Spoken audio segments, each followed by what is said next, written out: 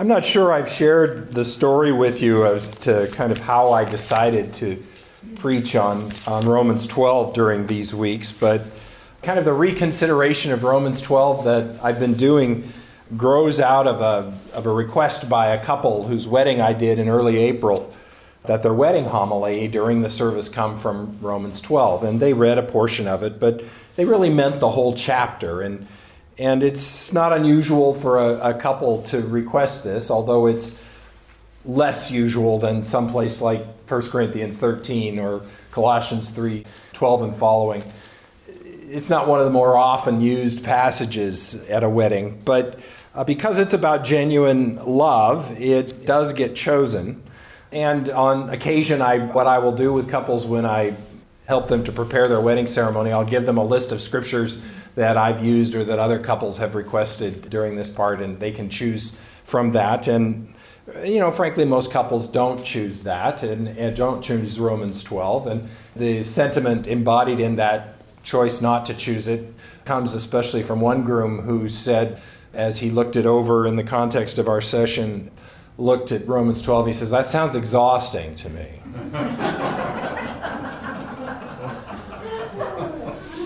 I'm not sure our marriage is going to be about saving the world, is what he said. I kind of appreciated his honesty. It is exhausting. Romans 12 is exhausting if you read it. I understand the sentiment. It's exhausting if you see it, however, as a list of virtues that you need to strive to acquire. If it just becomes a series of flashcards that you're trying to remind yourself of what you should be, then it is exhausting, because it is so often at the end of the day very clear to us that we were none of these things. So passages like Romans 12, where Paul just seems to be enjoying walking around the room spouting off about all of the things we need to be, can be exhausting to us. But there's one little word at the beginning of this chapter that brings the text down to a manageable size. And we've been talking about that through this series, where Paul says right at the beginning, "I urge you, brothers and sisters," and here's the great qualifier for all of those 20 verses to follow, "I urge you, brothers and sisters, by the mercy of God, to present yourselves as a living sacrifice." I urge you by the mercies of God. God's mercy is the means by which our transformation and our growth into genuine love that Paul is describing here is made possible. Because as we've seen, mercy inspires humility. Humility works itself outward in curiosity. And those things together set us on a path of what I want to talk about today, which is empathy. And I'm going to read the second half of Romans 12 today. We've read the first half in the first weeks, and I want to read the second half and then read the whole chapter next week as we talk about intimacy. But what we'll see is that this second half of this chapter is about much more than empathy, but it embodies a description of how empathy develops and what makes empathy possible within us. And so let's look at Romans 12, verses 9 through 21. Let love be genuine. Hate what is evil. Hold fast to what is good. Love one another with mutual affection. Outdo one another in showing honor. Do not lag in zeal. Be ardent in spirit. Serve the Lord. Rejoice in hope. Be patient in suffering. Persevere in prayer. Contribute to the needs of the saints. Extend hospitality to strangers. Bless those who persecute you. Bless and do not curse them. Rejoice with those who rejoice and weep with those who weep. Live in harmony with one another. Do not be haughty, but associate with the lowly. Do not claim to be wiser than you are. Do not repay anyone evil for evil, but take thought for what is noble in the sight of all. And if it is possible, so far as it depends on you, live peaceably with all. Beloved, never avenge yourselves, but leave room for the wrath of God. For it is written, 'Vengeance is mine, I will repay,' says the Lord. No, if your enemies are hungry, feed them. If they are thirsty, give them something to drink. For by doing this you will heap burning coals on their heads. Do not be overcome by evil, but overcome evil with good." Let's pray. Lord, help us to rest in this vision of genuine love and to see it as that love which issues forth from your heart and so invites us to that place of receiving your offer of an invitation of relationship. And then by resting in that relationship, empower us by your Spirit to reflect the very nature of yourself that you have put in us when you created us.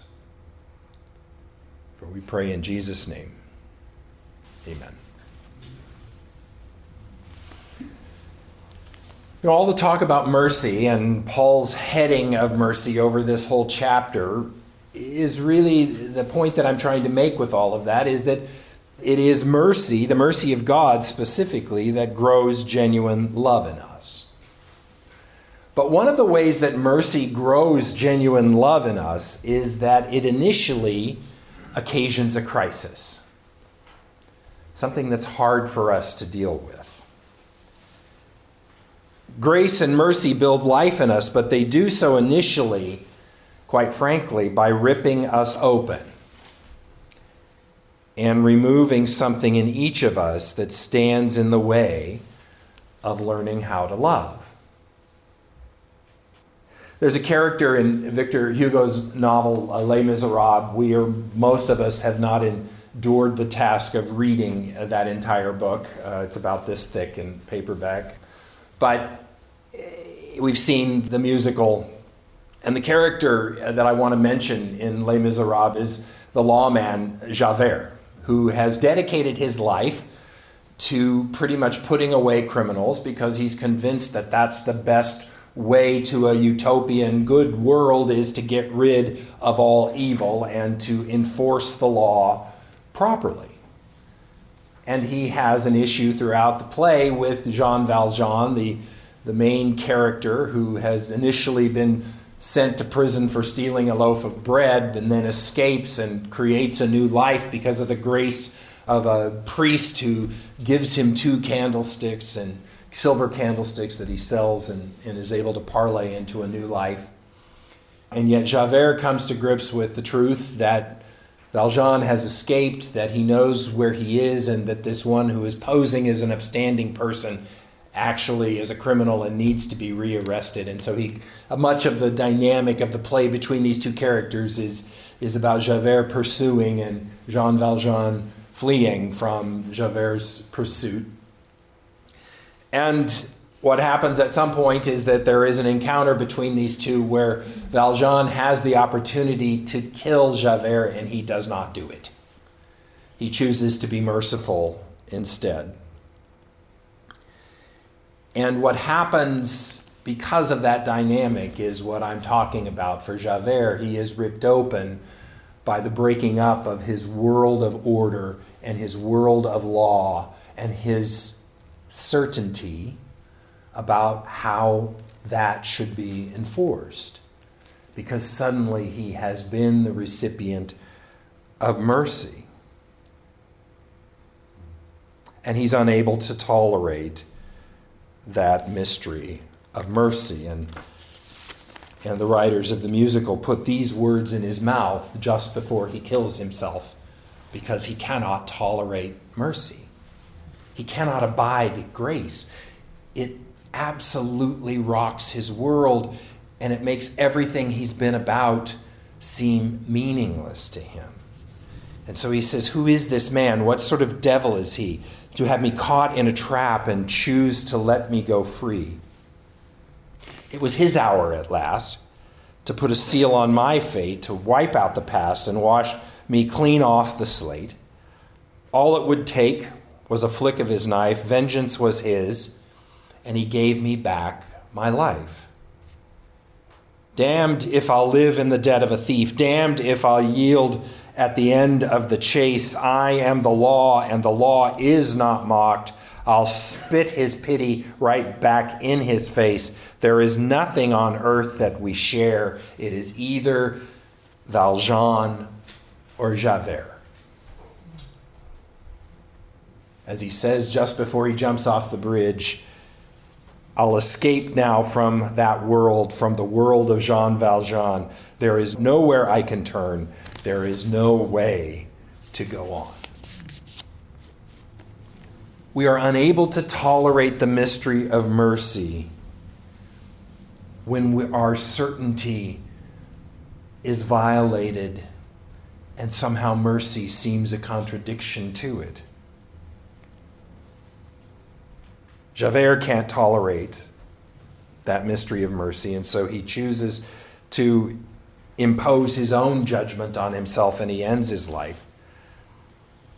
Because if the rules do not hold, says Javert, there's nothing that's holding me in this world.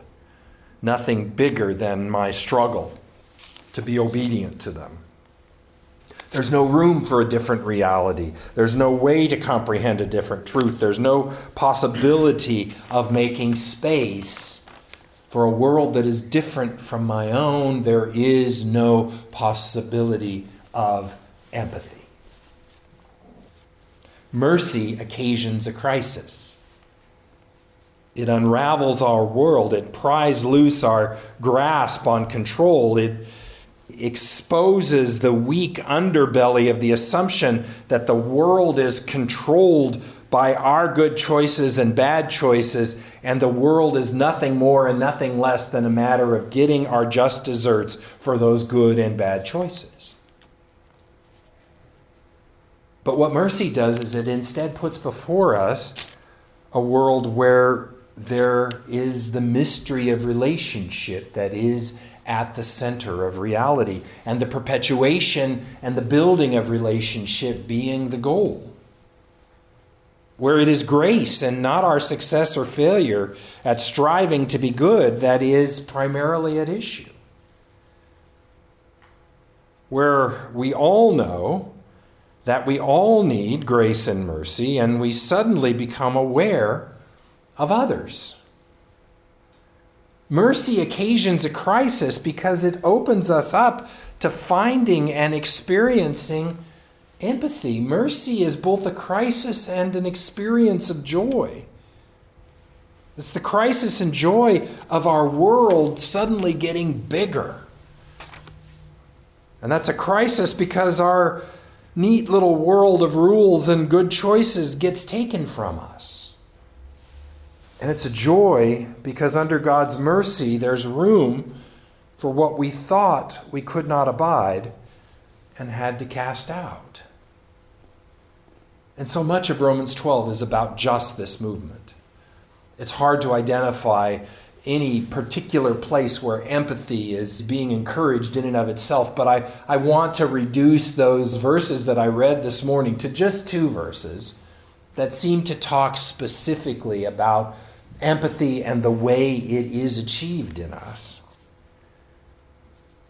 The first one is that line in verse 14 where Paul says, "Rejoice with those who rejoice and weep with those who weep." In other words, strive to know and strive to feel what those you are encountering are knowing and feeling. Genuine love is about space opening up in us to feel what others feel, and that's what empathy is. It's to act in that godlike and Christ-like way of laying aside our prerogatives, our various insistences on how we are so right, and making space for others who might not see it in the same way. It's the assurance when we talk about rejoice with those who rejoice and weep with those who weep. It's the assurance that there is room in us to do this. because we're all under God's mercy. Every single human being, because we're all created by God for relationship with God, and we can therefore release our grip on certainty about our rightness because we are in the grip of the steadfast love of God. All of us. And that leads to the second phrase. I love this line, and I have used this line at a wedding to the laughter and consternation of the congregation when I did. But leave room for the wrath of God. I think there can be no better advice to a couple in the throes of a marital argument than to leave room for the wrath of God. Because we're so damn good at expressing our wrath to one another. Leave room for the wrath of God. It's a strategy for how to achieve empathy. It's a strategy for how to step back and recognize that we are in the arms of someone bigger than both of us, or all of us, and therefore much bigger than the dispute that is dividing us. Step back from the judgment born of our own certainty and trust that something more certain is at work in us and among us, and to trust God to handle the problems we're having with the other. The irony is that by making room for God's wrath, what we're actually making room for is the essential character of God, which is grace and mercy. And that is the wrath. That grace and mercy is the wrath that drives out wrath. That's that bit about heaping burning coals on your enemy's head by repaying abuse with kindness, is that you literally displace the evil in the kindness that is asserted. Making room for God's wrath is actually making room for God's mercy.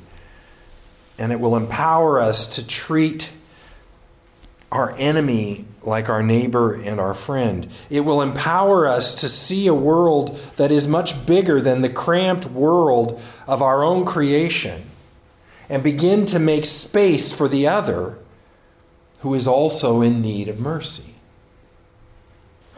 I read a book recently by Frank Bruni. Actually, it was Phyllis Kruger who gave it to me. Frank Bruni is a New York Times op-ed columnist who now teaches journalism at Duke University. Maybe it is Duke. It's somewhere in North Carolina, but I know that it might be UNC. I'm not sure. But he's teaching journalism now and also continuing to write for the New York Times. And in the book, it's a memoir, and in the book he basically talks about the way in which this kind of freak stroke put pressure on his optic nerve and how he lost sight in one eye. And also was threatened with losing sight in the other in the same way because of the condition from which he suffers. He talks about the way in which this injury that caused partial blindness led him to see certain things that he would not have otherwise seen. And he speaks of something that is, for our purposes today, is, I think, an incredible illustration of empathy and the way we nurture it. And he talks about in a chapter called The Sandwich Board Theory of Life. He talks about the work of learning how to imagine how we are all wearing kind of invisible sandwich boards. You know what I'm talking about, the boards on either side with straps connecting them, and there's some message emblazoned on the board, and people walk around advertising that message. Well, he's saying we're all wearing invisible sandwich boards with some message about our weakness or our infirmity or the struggle that we're having or the failures that from which we suffer, that all of us are wearing those, and that a part of training ourselves in empathy is to begin to assume that those sandwich boards are there and that we can't see them, and to strive to know what's actually on them and to let that come into view. It's kind of an interesting exercise. And he talks about that in this chapter. I will just want to read one little section where he talks about this. He says, imagine that our hardships, our hurdles, our demons, our pain were spelled out for everyone around us to see. Imagine that each of us donned a sandwich board that itemized them. Quote, failed marriage, inconstant ex-husband, autistic son who can't abide babysitters. Bicycle accident, shredded face, agonizing pain, a dozen operations, can no longer feel a kiss. Plane crash, metal leg, dead 8-year-old son. Debilitating headaches, near constant shrieking in ears, frequent thoughts of suicide. I didn't have to think long or hard to come up with these examples. I didn't have to compel people in question to share what they were going through. It would dribble out in asides and unguarded moments, and I just had to be sensitive enough to hear and to hold on to the details. I now was, because of his stroke, I picked up on comments that might have whizzed by me before and lingered in conversational spaces that I would have once hurried past or detoured to avoid. Finding empathy actually frees us. It frees us because we suddenly realize we're not the only ones who struggle. We're not the only ones who are broken. We're not the only ones who are in need of mercy. To have that realization, I am not the only one, is a good thing. But Paul takes it a step farther in Romans 12 and essentially says, I'm not the only one in need of God. I'm not the only one being held by God. So to quote the passage once again, brothers and sisters, rejoice with those who rejoice, weep with those who weep. Live in harmony with one another. Do not be haughty, but associate with the lowly. Do not claim to be wiser than you are. Do not repay anyone evil for evil, but take thought for what is noble in the sight of all.